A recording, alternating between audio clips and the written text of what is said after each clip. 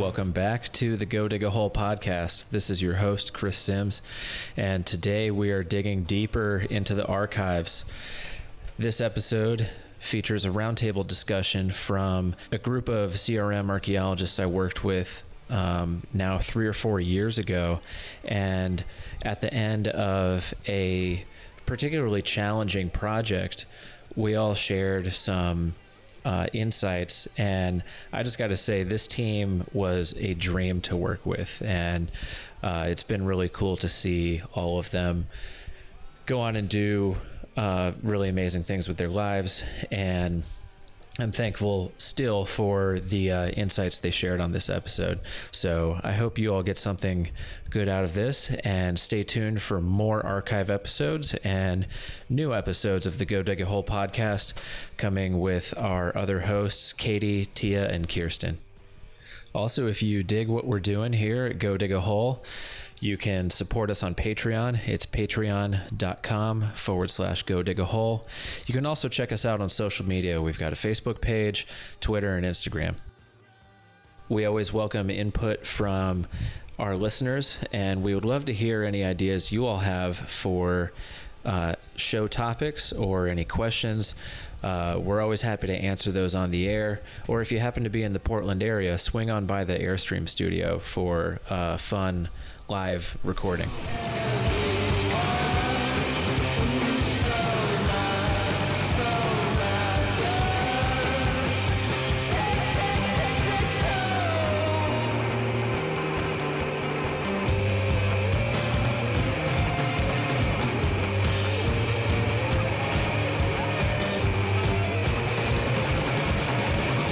Welcome to the Go Dig a Hole podcast. I'm here with the Desert West Environmental crew in Arkansas. We've been working on a 10-day rotation in a forest near Hot Springs, Arkansas.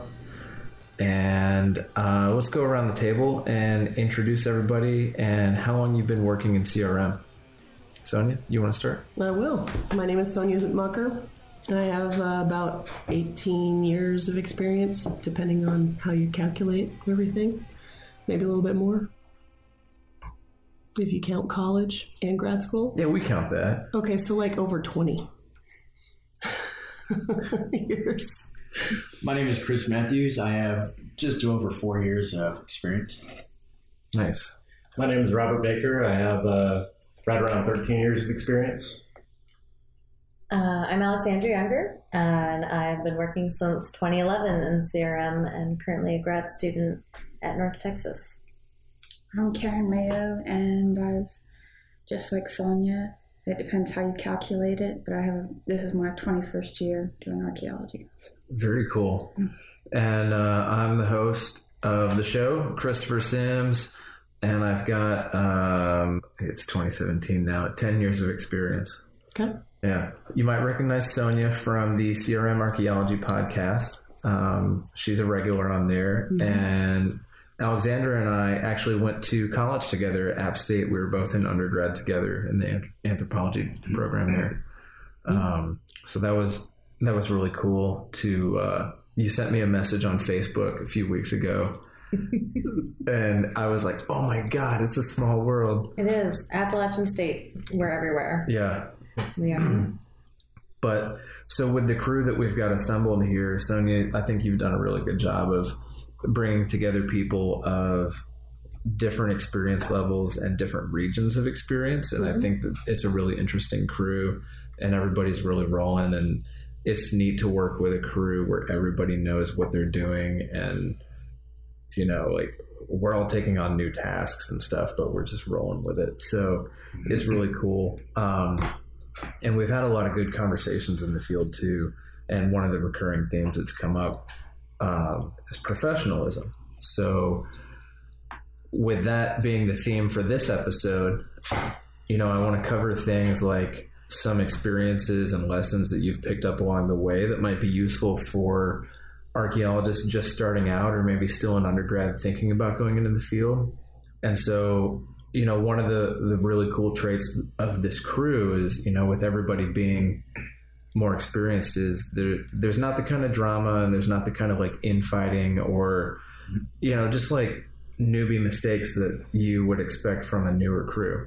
And that's not to diminish newer crews. Like, it's great to work with newer crews and stuff and get their experiences too. But I think one of the things that somebody just starting off could take away from this episode, if you don't want to listen to the very end, is act like you've been there before. And, don't be too cocky. Everybody always has something to learn, and always be humble.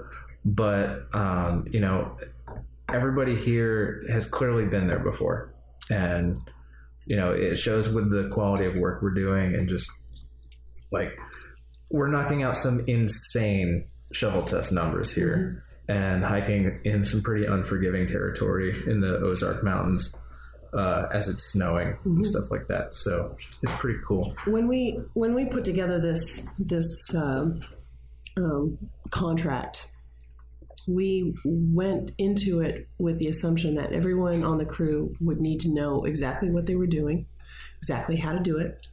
It wouldn't need a lot of guidance or instruction, maybe basic instruction on how we do things, how the company operates, and that sort of thing. But we needed to have an experienced crew. And that's not to say that we wouldn't have taken people that had fewer years of experience, but they needed to be able to work independently and show us that. So one of the things that I did when I posted the opportunity was say, send me a cover letter and your resume or CV. I don't know if you guys remember seing that, but Absolutely. But I wanted to know who could follow instructions, and whether or not you could communicate clearly to me. And part of the reason for asking that is, can you communicate? Can you operate independently? Can you tell me what your experience is without? It doesn't have to be a lot of words. It can be a cover letter could be included in your email. It doesn't have to be a separate cover letter. But it was important to me to know that I had people who could follow directions and operate independently and knew what they were doing, especially regionally. Now, we've got one person on the team who's not worked in the Southeast before, and that's okay, because we've got 8 others who have, and we've got some members of the team who are a little bit less experienced and others who have more than 20 years of experience. So we're here to teach people how, not necessarily how to do archaeology, but basically we're here to help. It doesn't matter that you don't have a lot of experience or that you don't have a lot of experience in the area. That's part of working as a team. It is part of working as a team. Completing jobs in a timely manner with good work is everyone working as a team and not being afraid to ask questions. If you don't know something, all of us usually can learn something new on a project. And no matter how many years you have and often you're very specialized and you may not know other areas of the project area but Absolutely. Like going to what Chris said, you can learn something new everywhere you go. I'm the one that has no experience in the Southeast, and most of my experience is in the Southwest, where everything's on the surface. And so I've never really experienced shovel testing before. So this has been an eye-opener for me, and a very different style of work, and very pleasing, though, to be able to accomplish things independently and to have a crew that is very understanding and very willing to explain how things are done. It's very nice, and it's a great learning experience, and you can grow a lot. I do think it's incredibly important when you're responding to a job position, and once you get the acceptance letter, to read what suggestions and ideas they have for the gear that you're going to bring along. These things aren't just a random list that are made up and very generic. They're thought through. They're important. You need to think about the types of shoes you're going to have, the types of clothing, and the person in charge, Sonia, has thought through what kind of conditions we're going to be exposed to, and that everybody needs to be prepared, and you need to have those things and not show up with what was suggested.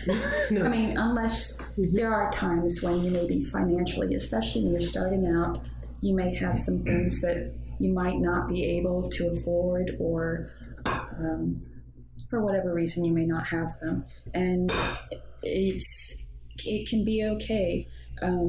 You can always put that forward to the person in charge. Well, it appears that one of these items on the list I haven't been able to acquire yet, and usually there's extra gear around, and so and there are other people, and people will help you out with these things and have extras. But it's just good to make sure you're following the acceptance letter and looking to see what kind of equipment and stuff that they're asking for. And I think that's a really important point, because it requires good communication to be able to, see that requirement and identify that need, and to be able to effectively communicate with your supervisor. And that's the kind of skill that you're going to carry no matter where you go and no matter what the situation is. Like that's just a good thing. But that's something that, just starting off, like Sonia, I'm sure you were able to identify right away, like who are these people? Are they decent communicators? Like you had said in your requirements, you require a cover letter and a resume on purpose because you want somebody to communicate effectively and clearly. Yep. And that really weeds out a lot of people. It does. It does. I mean, just because you didn't include a cover letter doesn't necessarily mean you're not going to get offered a position. I mean, but it helps me determine who's going to require more management and who's not. And sometimes I'm surprised. Like if you don't include a cover letter and you do get the job, hey, that's great. I mean, and you can do the job, that's fantastic. But like at one point you had sent me a photograph or like a text message, Chris, of some of your field gear. And I think you'd posted it on your Facebook page. And I was like, you might want to bring an insulated cover to your Camelback bladder. Yeah, exactly. And I ended up ordering it as soon as you told me that. I just hopped onto the REI app and ordered it. Super right away. easy to do, yeah. But it's also really easy to forget that we're working in the middle of January right now. Yeah, and my if I don't have an insulator, and even now if it's hanging out of the back of my backpack, it still freezes. Yeah. But if I stuff it into my backpack, it's usually okay. So it's helpful to get reminders. And most managers, I mean, at least I prefer to provide constructive criticism, if you want to call it criticism, or suggestions maybe. Yeah, good feedback. Yeah, good feedback that says, you might want to look into this. If not, then we need to find another alternative. Yeah. And like you were saying, Karen, there's usually plenty of stuff to go around. There's usually plenty. I mean, I know myself that I own like 3 or 4 compasses. And nowadays you think like you don't need them on a project or whatever, but use have on the list compass. There's a reason. I mean, unless you're using like an app, you need to know incline. And so like having a compass with the inclinometer on it, those are like things we need. It wasn't just randomly put on there like, an outdated piece of equipment. That like, it's not outdated, and there are plenty of times that equipment stops working. Yeah, there's plenty of times. Or you lose it. Or you lose it. Well, that comes down to why you need to be an effective communicator, because not all those job ads are going to list the items that you need. So if you don't understand the weather, open up a line of communication about the weather, what you need to bring, what they're providing, those kinds of things, because actually they can vary a lot. There are very small projects I've heard of where you have to bring your own shovel. So it's a good way to open up a line of communication as well as be prepared.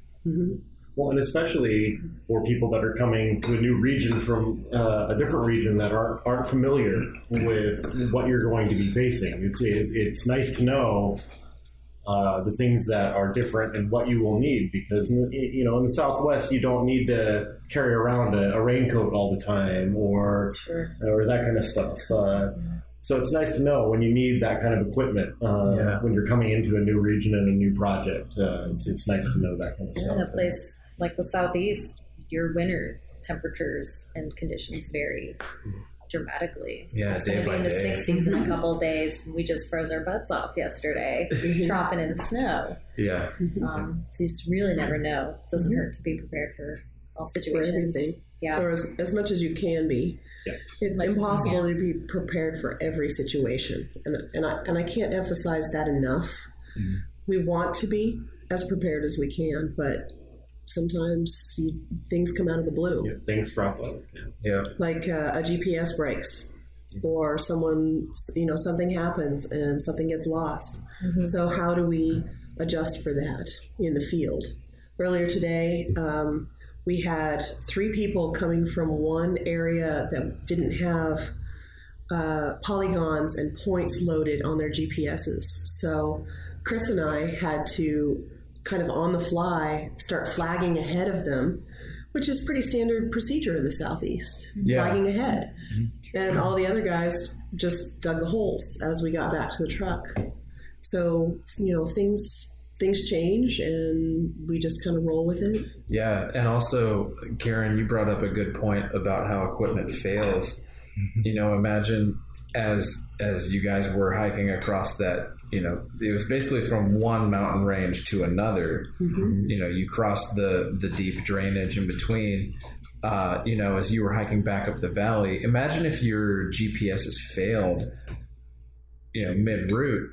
If you didn't have a compass, it would turn from, just a normal workday to a survival situation. Mm-hmm. And especially it's cloudy and you're thinking like, okay, I can look where the sun is. Well, actually, we haven't been able to see the sun on a number of days. Yeah. Some of the skills you think you might use to determine direction. Yeah. And also in the winter in this part of the country, the sun is 30 degrees off of south. Mm-hmm. So it's, right. You can't always count on that. One of the reasons why I stood at the today when we were out in the field, I stood at the southeastern corner of our parcel, of Chris and I's parcel, and I said to the other crew who was on the opposite side of the little ridge line, I said, if you guys just continue straight west, you will hit the truck after about a quarter of a mile. Now, obviously, there's topography in there, but it's a 1/4 mile, and you will hit the truck if you travel straight west. Yeah. And I wanted them to know that if something did happen, or because they didn't have our polygons and our points on their GPSs, all they had to do was pull out a compass and just walk. Yeah, it's very important. I mean, it's easy to get turned around in those deep forests and that kind of stuff. Absolutely. And what you think is west is really east, and it's very simple to turn yourself around if you're not paying attention. Happened to me a couple times today. And you can have all your bases covered. We have radios; those are great, but they don't always work. work. Yeah. Somebody doesn't come through. So. You can get the best radio ever, and still one person can be one mountain over, and nothing comes through. So these are good, basic skills that we all have coming into this project. And I feel like the rest of the skills you can pick up along the way,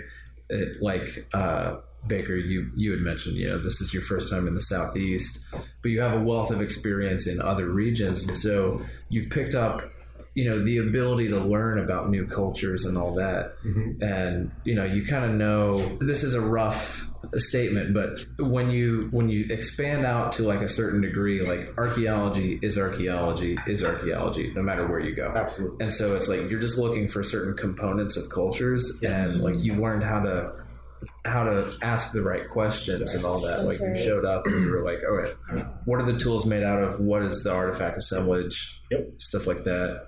Yeah, especially around here, it's not cryptocrystalline silicate. It's not chert. It's novaculite. It's very specific to this area. I've never heard that word before coming here. I actually, as soon as I knew where the project was, then those are usually standard things that I go and do and look at every single project. I go to the USGS site and see what types of soils and stuff I'm going to be dealing with, because that will determine what kind of equipment I want with me. And then I also do start looking at some of the basic archaeology of the region, especially if I'm not really, I've been doing it for a long time, but you don't know everything. And so I usually go and try and see if there's any recent archaeology journal articles or things I could read about. And I did come across the websites and stuff that specifically mentioned Novaculite, and I wasn't familiar with it either. And so then I started reading up on it, what types of chert they also do have in the area. They do. And there are very specific things that at least I had some idea before I arrived out here. And there's a lot of contention in Arkansas about the Novaculite and the chert. There is almost every color of chert in the state, and different variations of Novaculite. And some will argue that Novaculite's just this one way, and it shows up in a lot of different ways. And it can be in a lot of different colors, just like chert. That's right. So, when you come to a job, not anyone knows everything. We're all from around different areas. Sometimes you have someone who's more specialized, and that's where Karen was saying, Baker was saying about teamwork being so essential, because you will ultimately have to rely on each other, even the most experienced people and the newest people. So a lot of it's improvisation. But I think that ties into what we spoke of earlier, bringing humility to the table. So one of the biggest things is don't be afraid to ask questions. Because, you might have a decade of experience, but you come to a new region, you might walk right through a feature and not know it's a feature because you're unfamiliar with what the features are or, what the artifacts are. You might just blow it off, not thinking anything of it. Yeah. So you need to be willing and able to ask questions without being afraid of looking dumb or anything like that. Just because you have experience, don't let it get to your head, because there's always more to learn, and it's important to be able to ask those questions. Always. Yeah. And as I think all of us have experienced, archaeologists love to talk, and we love to tell stories. And so, any opportunity for one to learn is also an opportunity for many to talk. So, all of us love it, when we get to teach each other and build each other up and stuff like that. And I think that's a sign of a really good team, is when people are building each other up and strengthening each other's skills. Yeah, and that's one of the most important things that I look for in a good crew. I mean, this crew has by far been one of the best that I've ever worked with. And I don't say that lightly. I mean it. It has been a very, very challenging project.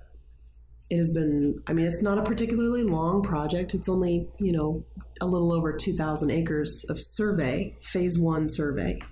So for you Westerners, that means digging holes every 30 meters. that thing that everybody on the CRM Archaeology podcast grimaces at whenever we're like, Southeastern Archaeology, the shovel test. We're doing it. It's not easy work. And you think, oh, well, if I work in the West, I can make 40 to 80 plus acres a day. And out here with a crew of 9, we're like, woohoo, we got 190 acres done. This is super awesome. That is pretty awesome. It is, and that has to do with the type of topography and stuff we're dealing with. That's because true. We have a lot of slope. We have a lot of slope. In other areas of the Southeast, we will not be getting. We have that number of we have very thin, rocky soils here, which are a godsend for this project. And a lot of the Southeast, I've had very deep soils, intensive shovel testing. When you're wet digging, sometimes. Yeah, and wet and smelly. Love And those. briars. And briars. All the briars. We do have some deeper ones out here, especially when we're along creeks or some of the drainages and stuff. We do get some deeper stuff to deal with, but we have been pretty lucky. Up in Tennessee, we're going to be facing meter deep shovel tests in 50 by 50s, not 35, 30 centimeter holes that we're doing now. If we had to dig 100 centimeter meter deep holes out here, we'd never get done. And one of the things that's important to remember is, folks, even though the state says one thing, if you're digging into rock and bedrock, you don't have to dig any deeper. That stuff's like millions of years old. You don't have to worry about it. People weren't around back then.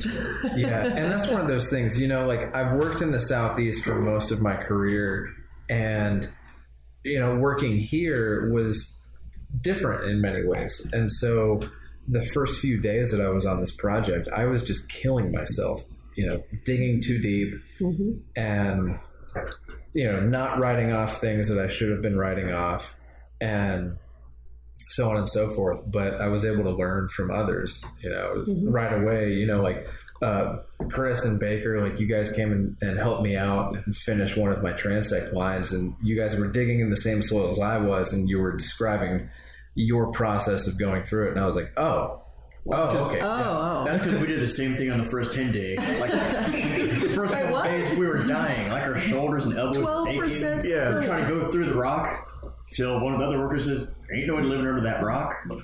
And it made sense. Yeah, and I want to highlight a good point here. When you're doing shovel testing, it's more about the soil than it is about the archaeology. Absolutely. In an area like this with dramatic topography, you have two types of rocky soils. You have colluvium and you have sea horizon. So, yeah, sometimes you can kind of work through the colluvium and get somewhere, especially in other places in Arkansas where I've been required to do the maximum regardless. Absolutely.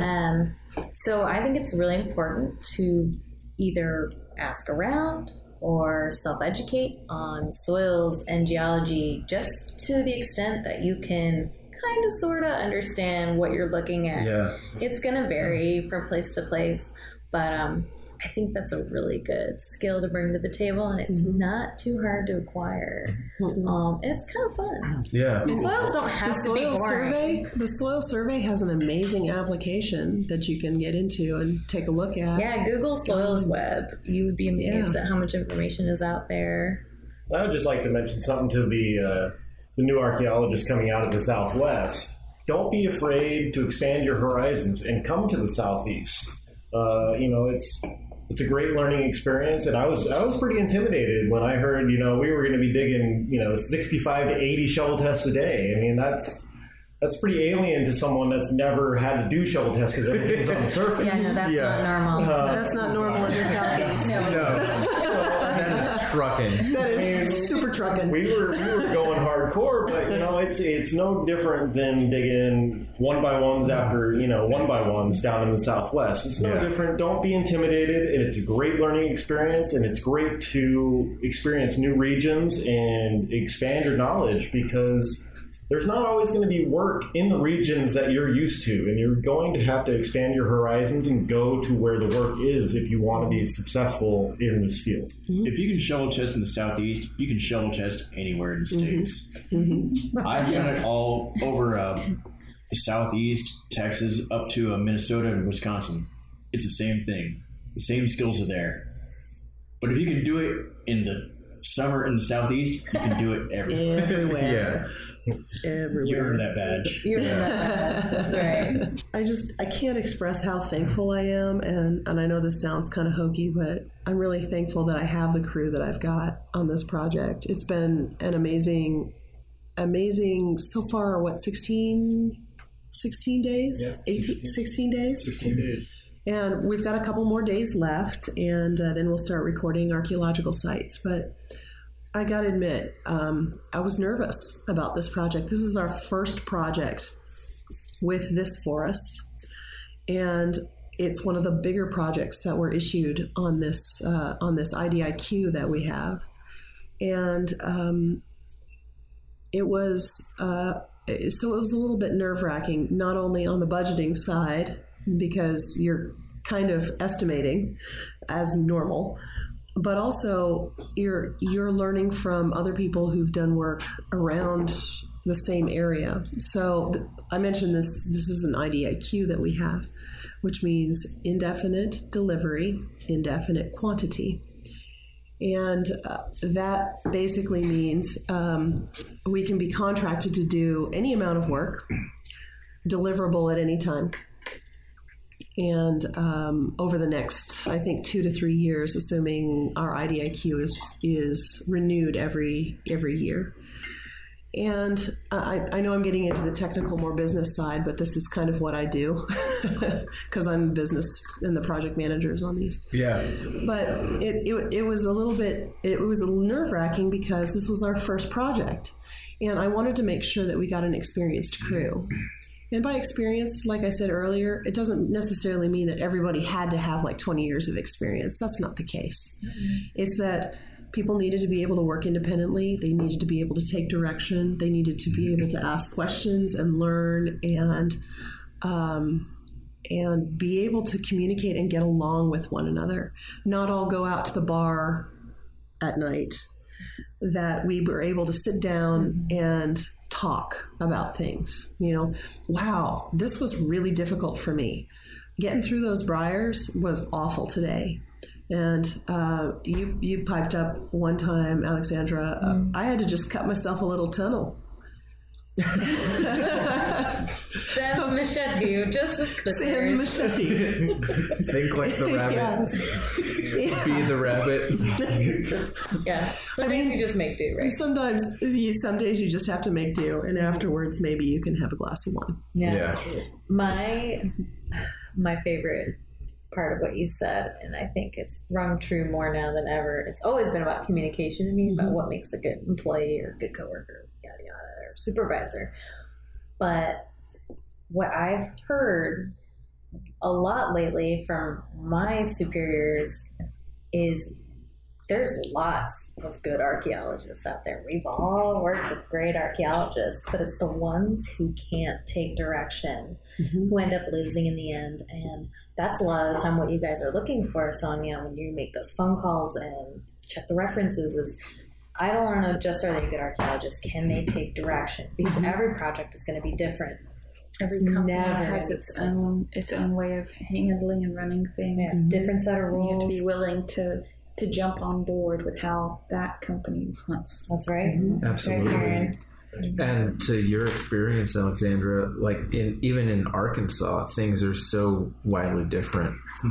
From here in the Ozarks down to the Mississippi Valley. The archaeology, the terrain, the way of operating in the field, even on the same type of phase 1 project, is insanely different from one end of the state to the other. Isn't that true? Yeah. One thing for me that's been great and an eye-opener is having a manager in Sonia that is willing to explain everything from the business side of things, from the contracting to the wage rates to the archaeology. It's fantastic to have someone that I can ask those questions to that doesn't talk down to me, doesn't resent what I'm asking, is willing to answer the questions that I have to give me more knowledge and more understanding from where I sit, to know what my rights are, to everything from that to what the materials are that we're going to be digging up. It's very important to be able to have someone that is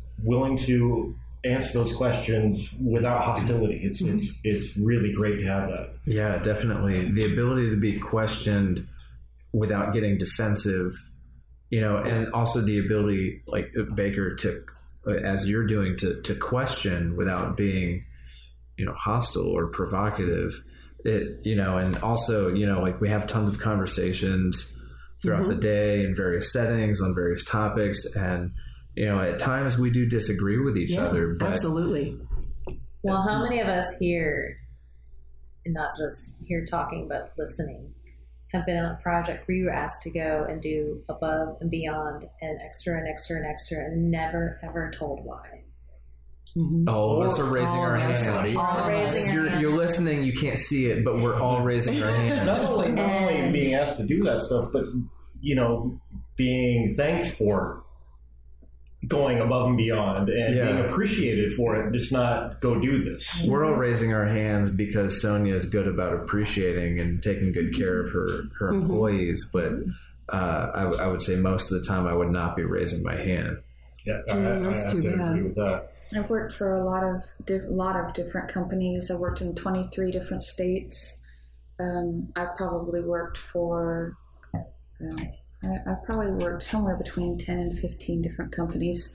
And Sonia and I actually were on a project together. She was brought in because you're a geoarchaeologist and you're licensed, and you were brought in on the project. So I got to meet you, and that was out in Nevada with a company working, out in Nevada.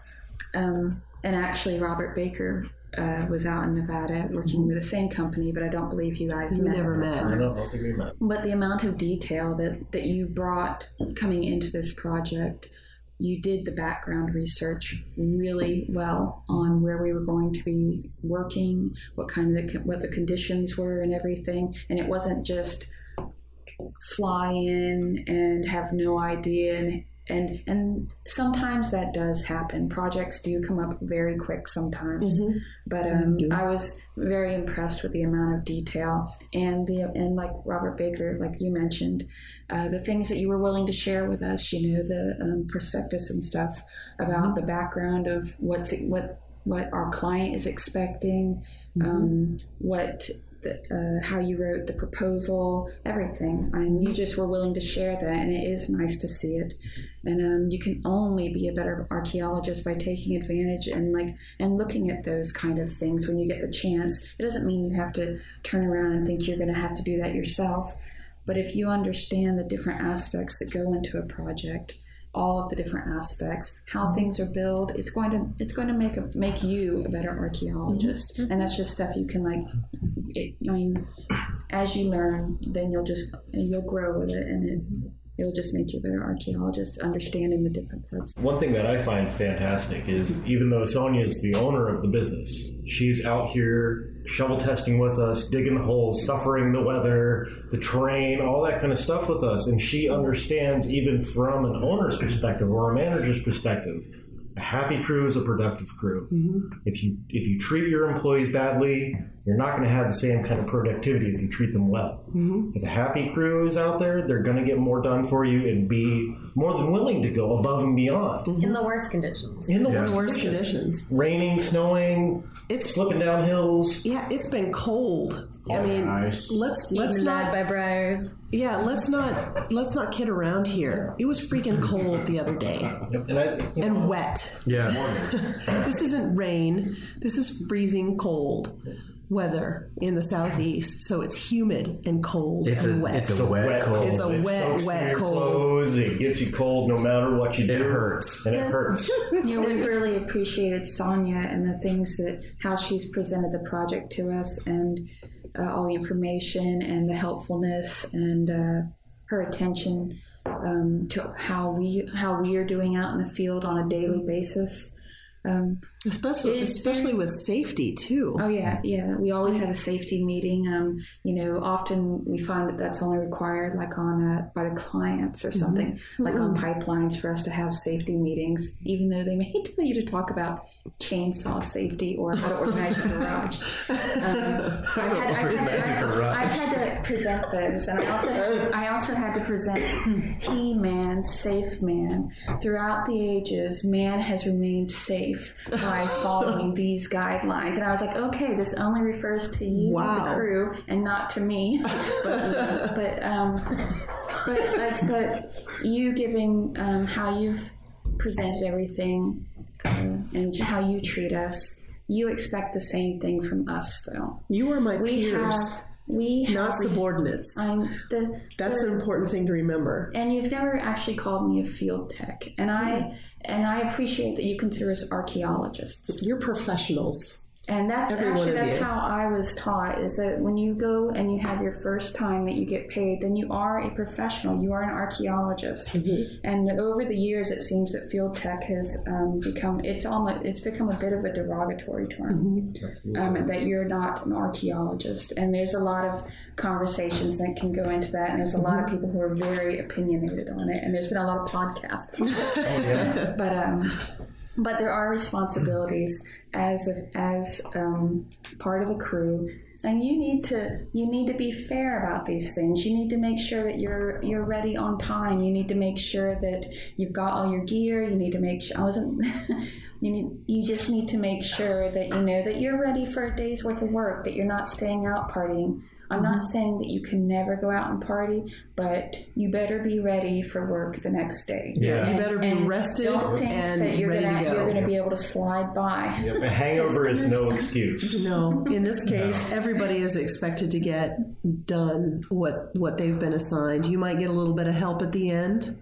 Sure. I mean, and But- people do have their strong days and some days that you have, you for whatever reason, there are just different elements that go into Could be the training productivity or- and stuff. If you push yourself Illnesses, real hard one day, legitimate illnesses do pop up. Yeah. Things happen in the field, and that's why we have to be flexible. But I think that there's an element of professionalism in being a field archaeologist that is living together. Like, it's not a traditional work setting and not a traditional workplace. And I think that there's a lot of intersectionality and a lot of very complex things going on in our work environment, where, like, here we are right now, it's 9:00 at night, we're sitting in the dining room of a B&B. Which is not the norm. It's totally traditional. It's not traditional. Like, in what other workplace do you basically live with your coworkers for extended periods of time?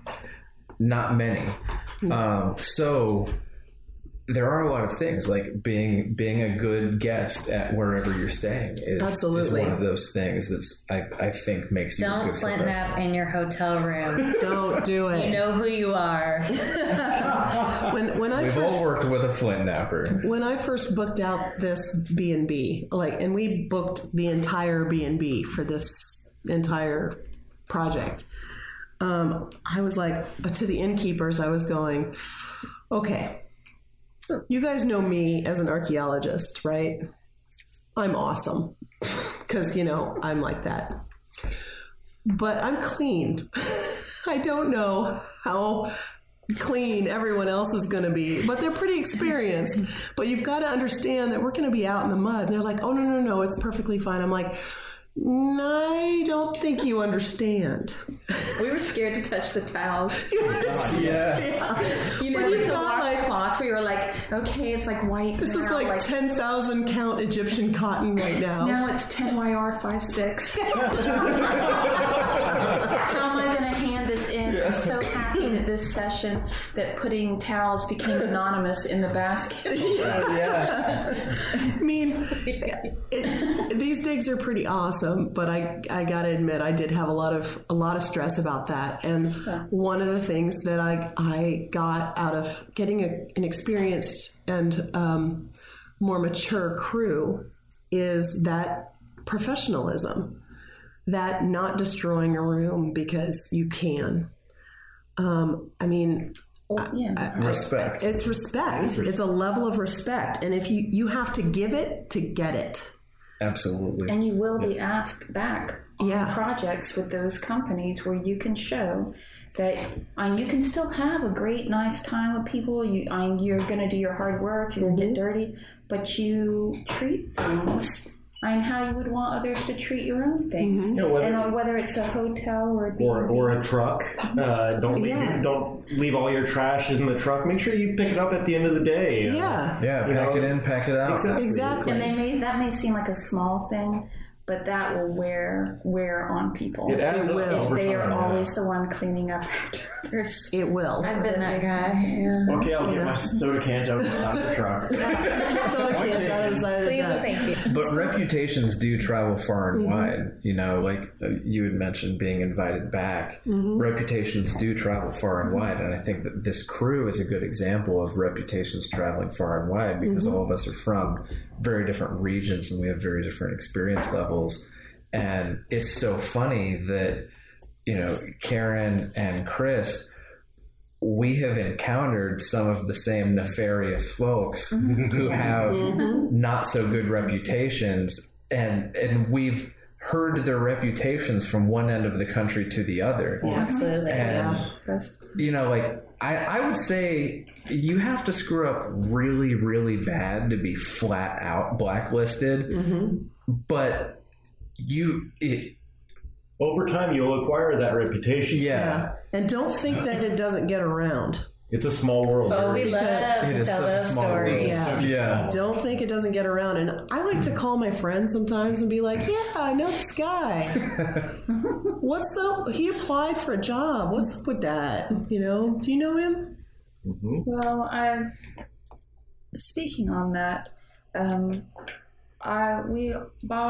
Robert Morgan's on this project as well, and we always like being accessible to pass jobs along to people that we think are good to work with. We hear about a lot of jobs. We get contacted about a lot of work, and we can't go to all of them. You know, we have our things we have to do or where we're planning to work for the year. But You have some really deep networks. Yeah, you have a deep network. we do have And if very you deep can't accept networks. something, you may refer someone to someone else. Yeah, and I have, and just recently, for different reasons, you know, I mean, you can get really burned out in this field, and especially, I mean, if you're not just working with one company and you're working with multiple ones, and you're on the road.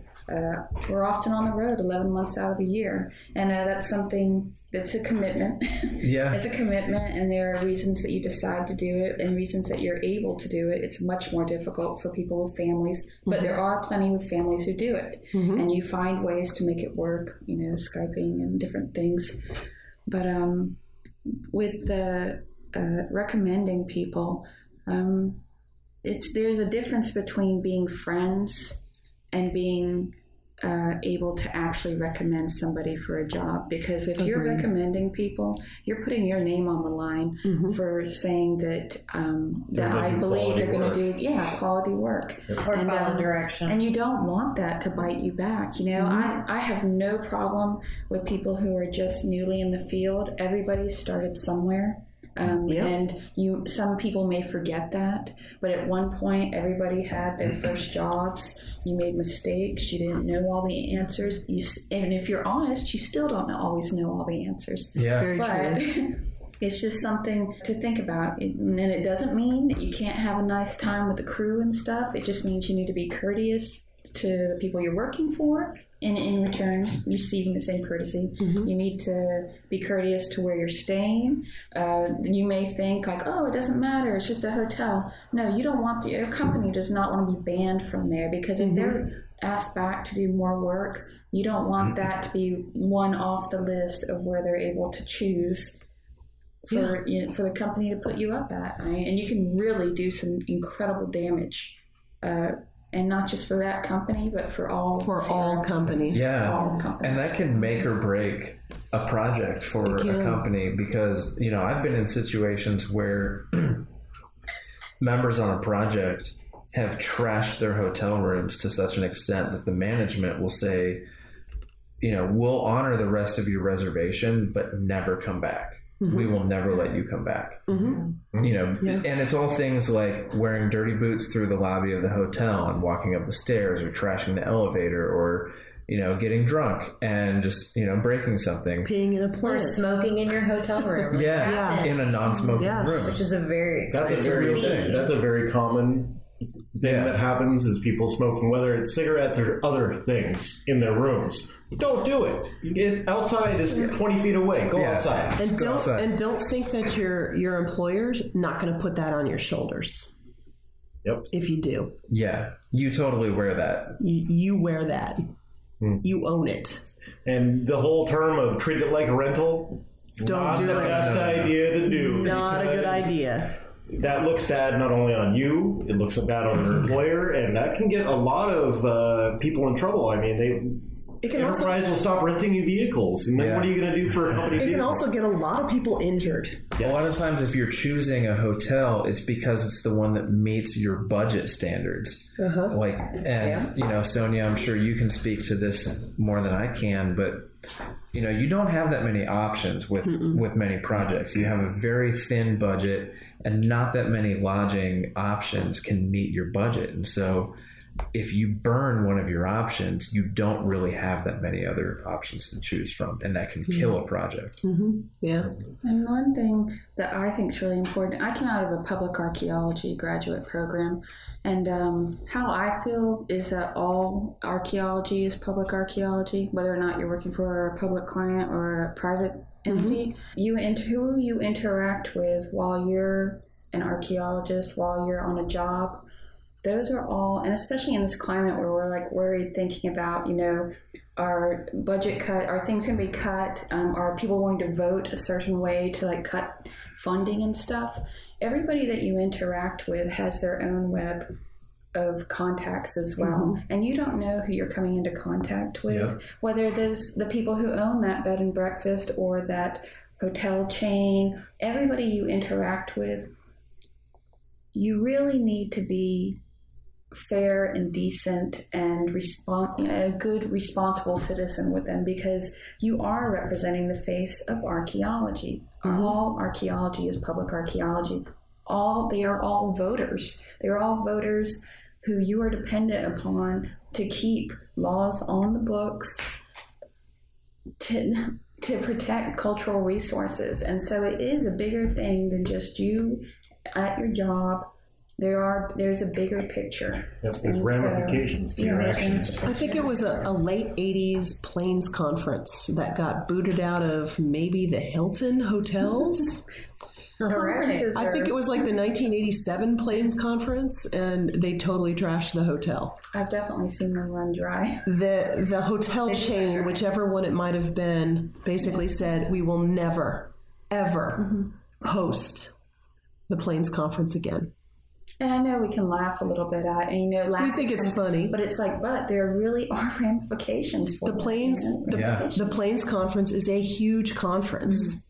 It's a big regional conference, and getting booted out of a hotel chains because they completely screwed over the hotel is unacceptable.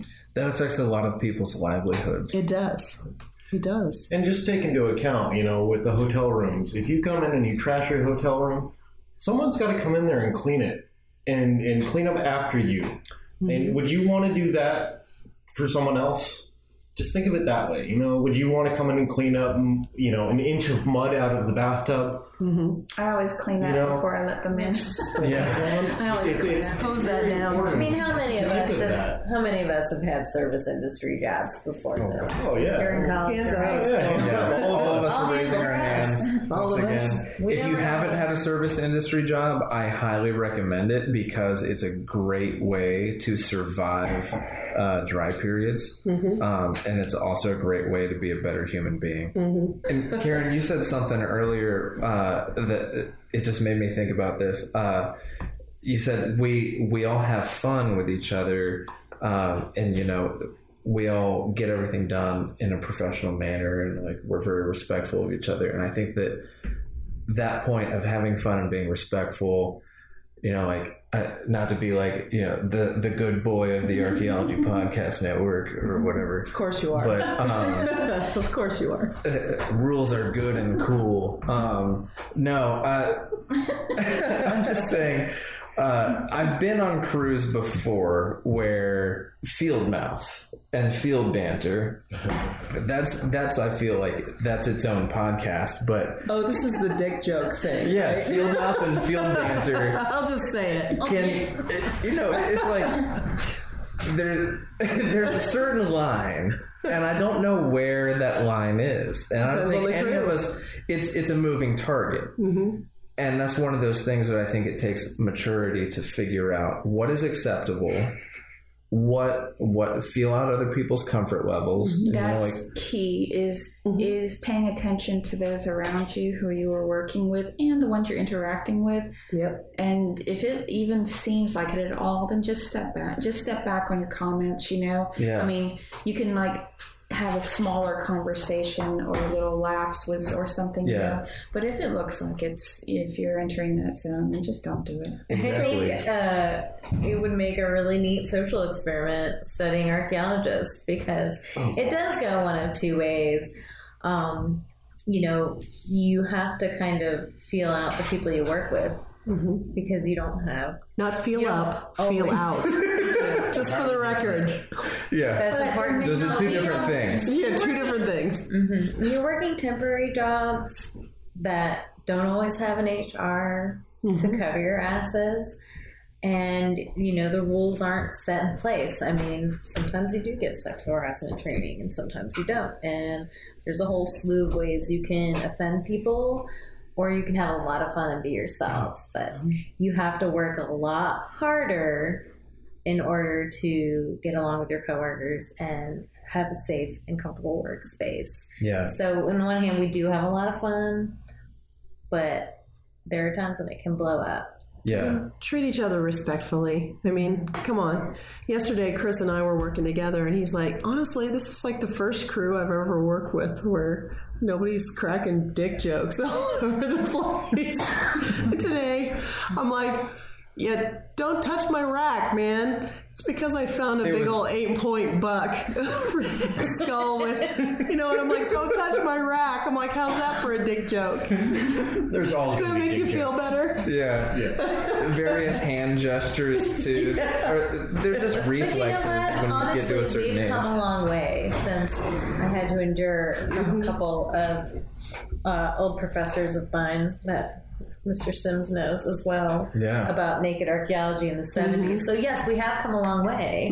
We have. Yes, but however, in terms of professional behavior. Yeah. But as an archaeologist, you need to have somewhat of a thicker skin because we're not the softest people. We're kind of crude at times. We're we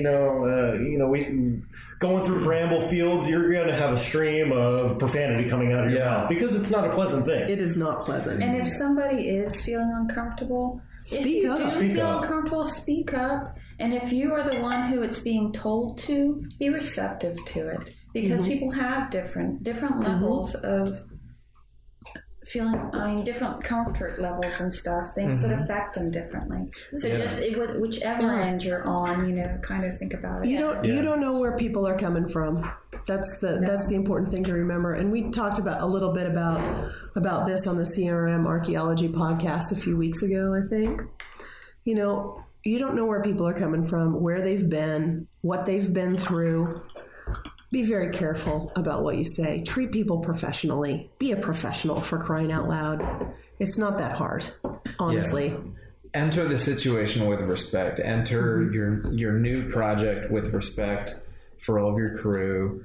Feel out, what is acceptable and feel out everybody's comfort level.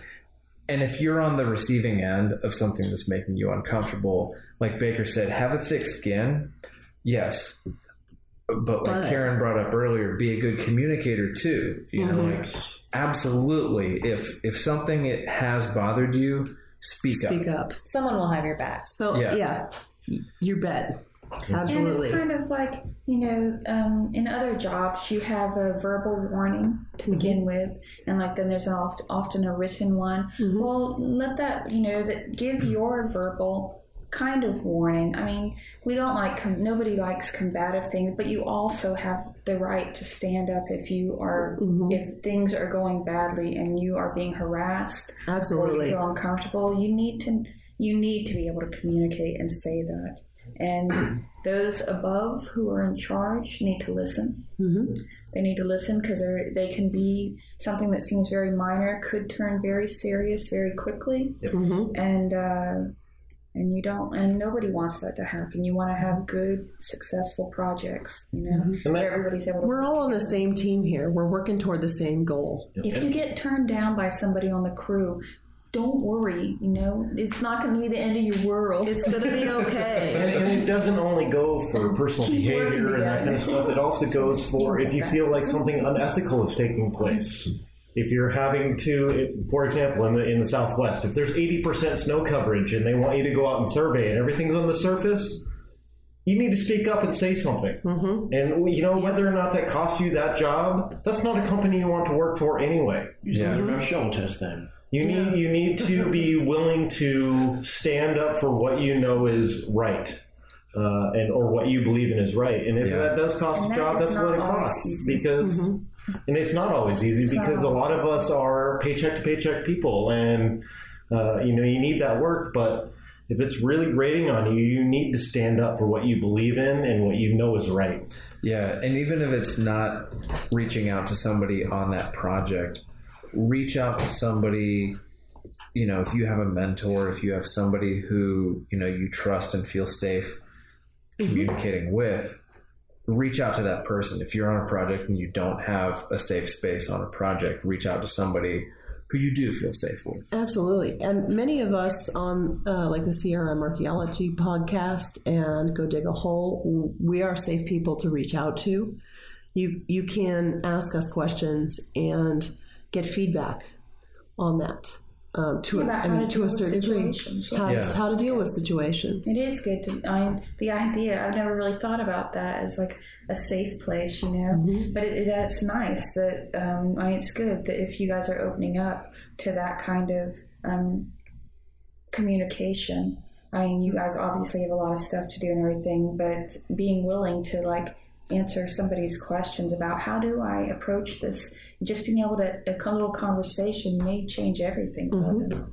May change the outcome of that situation. We do what we can, I would say, Chris. But we're not always your bosses. No. But we can provide some feedback to you. Yeah. At the very least, and our feedback is honest, and we want you to be successful. And if you're in a bad place or in a bad situation, you need to be able to reach out and find a way to resolve that. So whether it's somebody on your crew, whether it's human resources, whether it's someone outside or one of us on the APN, reach out. Even if it's just to say, hey, I appreciate your podcast. It's pretty awesome. Yeah. If you're listening on iTunes, rate it 5 stars or just don't bother rating it. I only want 5-star ratings. Actually, one thing that I know, I'm sure you've covered these things on your podcasts, but it is nice, the integration of new technology. It's not new, but it's in our field, it's still new. Relatively. In a lot of companies, we're seeing a lot more use of tablets and different things, and it's good for recording shovel tests. I am still a big fan of the yellow notebook, but that's how I came out, and I was told to write in pen so that nobody can change it.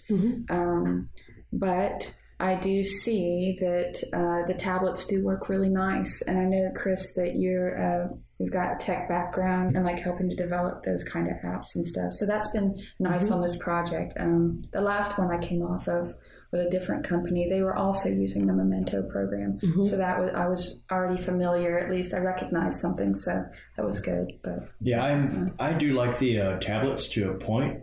I do prefer my notebook, but overall, I think they are better in certain ways. For the company, they're definitely better because it takes time off of processing it later on when the project's over. True. It helps the budget a whole bunch. For the field techs, we'd all probably rather have our just notebook. But if you learn, it's another skill to have. I've used tablets in phase 1s and phase 3s. So it's a really good skill to have because you end up not doing just your job, you're helping out the crew chief. And that's part of your career progression. Yeah. You don't always want to just be a field tech forever. You want to learn other skills to help advance. Absolutely. Definitely. Yeah. And you brought up a good point of it being a good skill to learn because that's a transferable skill to other industries. Absolutely. Don't let your traditional skills go rusty, because if that technology fails, you still need to be able to use your compass. You still need to be able to write your notes by hand. You still need to be able to do that stuff because, hey, when it gets cold outside, batteries die quick. Oh, yeah. Bring it full circle. Sometimes tablets fail. Sometimes GPSs fail. Shit happens. I'm sorry I said the S word, dude. And if you're I had to throw that in there.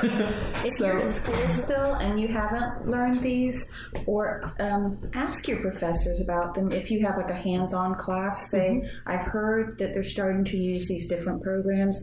Do we have access to anything like that? Because the more you know before you come out into the field, the better off you're going to be. You're still going to learn each company's version of different things. Yeah, it's less intimidating.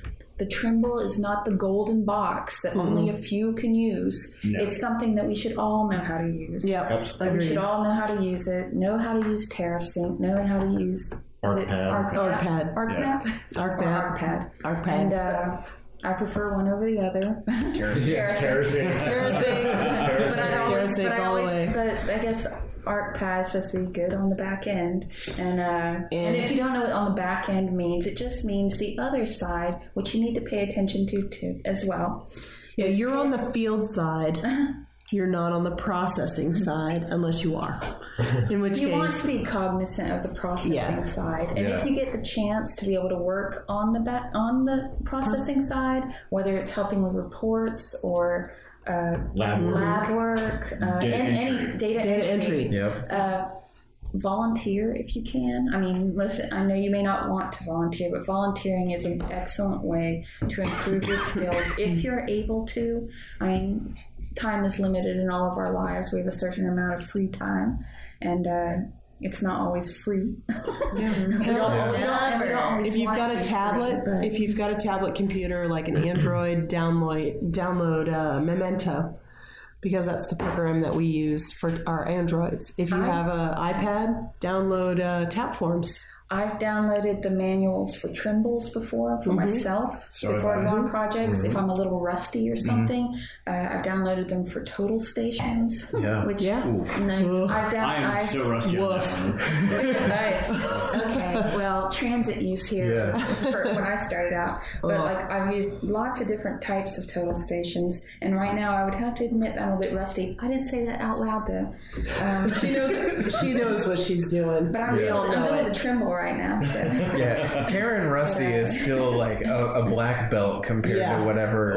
She's like an 8th degree black belt instead of a 12th degree when she's rusty. Right. That's very nice of you to say that. But we all get rusty, if we haven't been using something for a while. But you can find so many manuals and different things online now. Even if you just skim through it, just for some terminology and different things. You just try to, you won't be left behind. You can anything that anybody's out there doing on a project, you can learn. You can learn. And it is a steep learning curve these days with all the new technology that's coming out and that kind of stuff. And it's very intimidating. People get the shakes using Trimbles for the first time. I mean, it's very intimidating because you don't want to mess up. You don't want to look lesser in front of your peers. But you know what? Everyone had to learn at some point. Yeah. And just take it in stride. People are willing to teach you. It's not that difficult. And it makes it all the more better when people are willing. Not everybody's going to be a tech expert like Chris Sims, but you want to be operator level. He's pretty awesome. You want to know how to run the equipment. You may not know how to do all the cool things with it, but to make it work through the day and get the information you need, that's your goal as a archaeologist, not just a field tech, as an archaeologist, period. No matter I've known what position you're in. PAs straight out of grad school didn't know how to run anything. So what do, they have somebody show them how to do their job. That's just how you learn. Yeah. I mean, honestly, you gotta take into consideration the path that other people have walked. I mean, a lot of us have heard that archaeologists, that as field technicians, we train our field directors how to use a GPS, right? Well, think about this. If they just graduated from graduate school as a field and they're a field director and they've never used a Trimble GPS, instead they use something else, everybody needs to start somewhere. And just because they have a master's degree doesn't mean they're stupid. Sometimes they're stupid, but not always. I'm kind of a space cadet sometimes. I mean, sometimes I need a renewal. I mean, honestly, I have like 4 Trimble GPS units of varying age. Let's just say, since this company is very small, I can't afford like $50,000 GPS units like other companies can. So I buy older GPSs. And I've got 2 GPSs that I call Coyote and Loki because they're assholes. Let's just be honest about it. They're jerks. They're very, very, very sensitive to temperature and time of day. Oh, Lord. And sometimes they just want to mess with you. 2 o'clock. I had one that I called the fussy robot baby.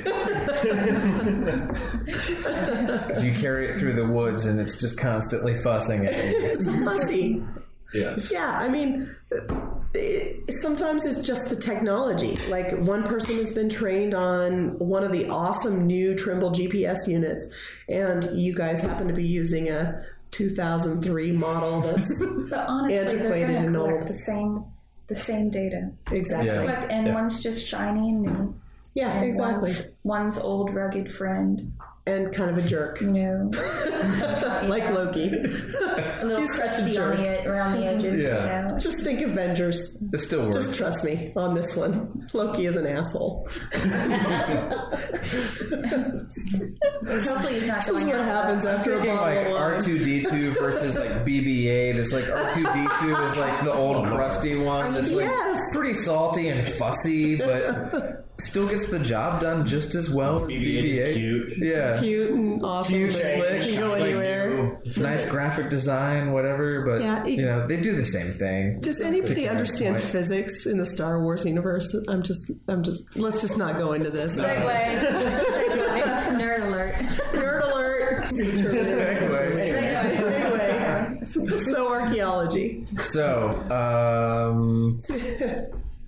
I don't know. What do you think? Any closing points on like one quick point that makes you a good professional for like something for someone just starting out?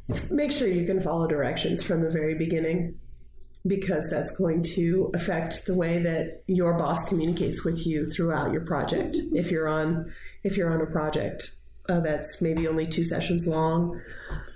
And how about if I just put it this way? I cannot express to you, the listener, and to my crew how appreciative I am of your professionalism.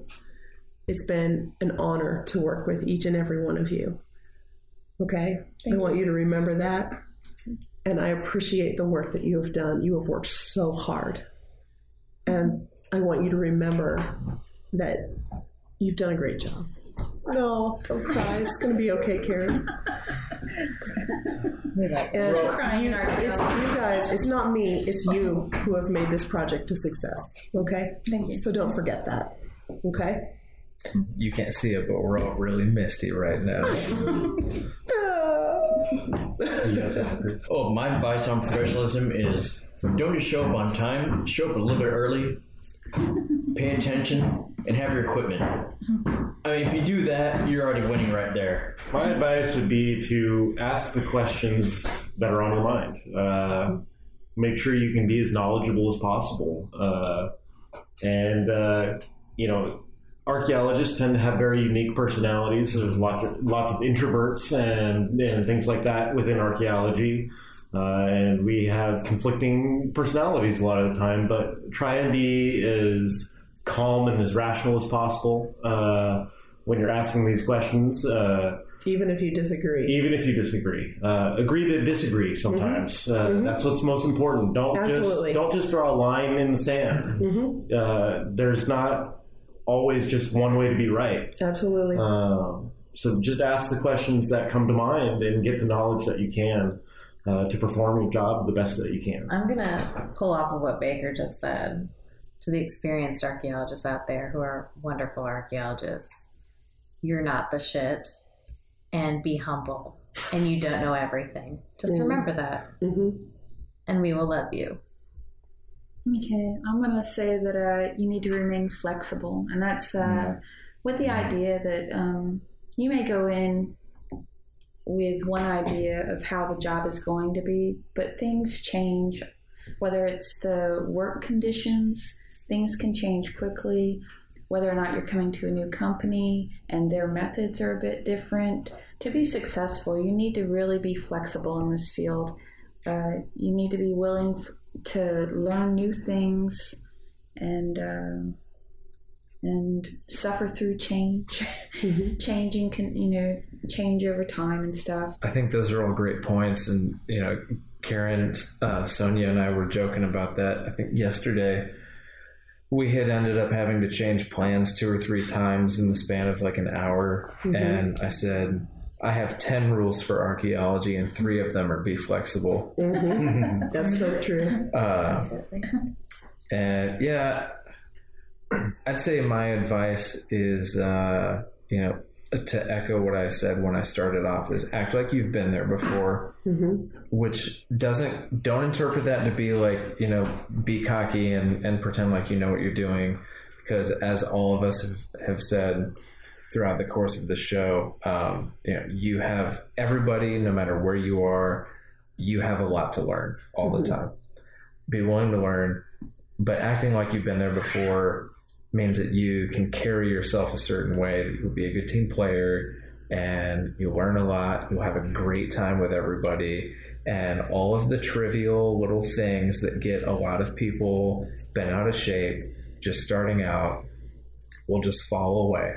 And you'll have a great time, and you'll be able to weather the storms. You'll be able to weather the dry periods of being a field archaeologist. And hopefully by the time you've had 10 or 20 years in the field, you'll be able to look back fondly on all of your experiences. Yeah, and when that time comes, be helpful and be kind. Yeah, and help others along the way. That's right. Absolutely. We're all on the same team. Yeah. Yeah. Well, thanks everybody. Well, thank you.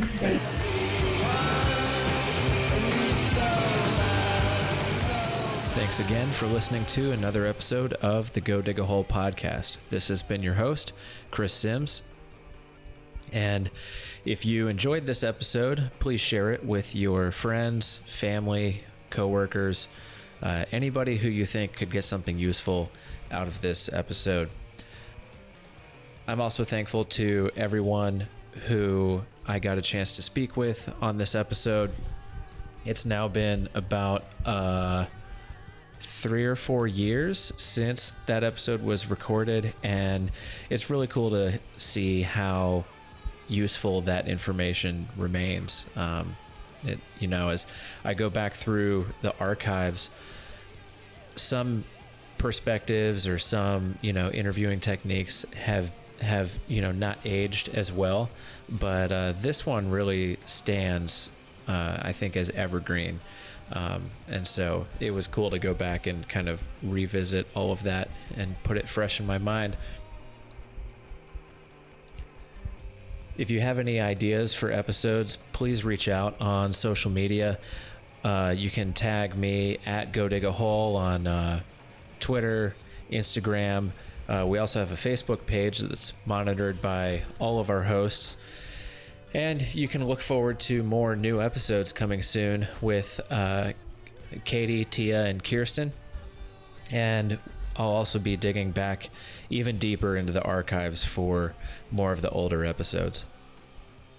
If you dig the music for this podcast, you can check out the band Invaders on Bandcamp. The song is called Dig a Hole off of their album, also called Dig a Hole, and special thanks to our friend JC Dennison for giving us permission to use that.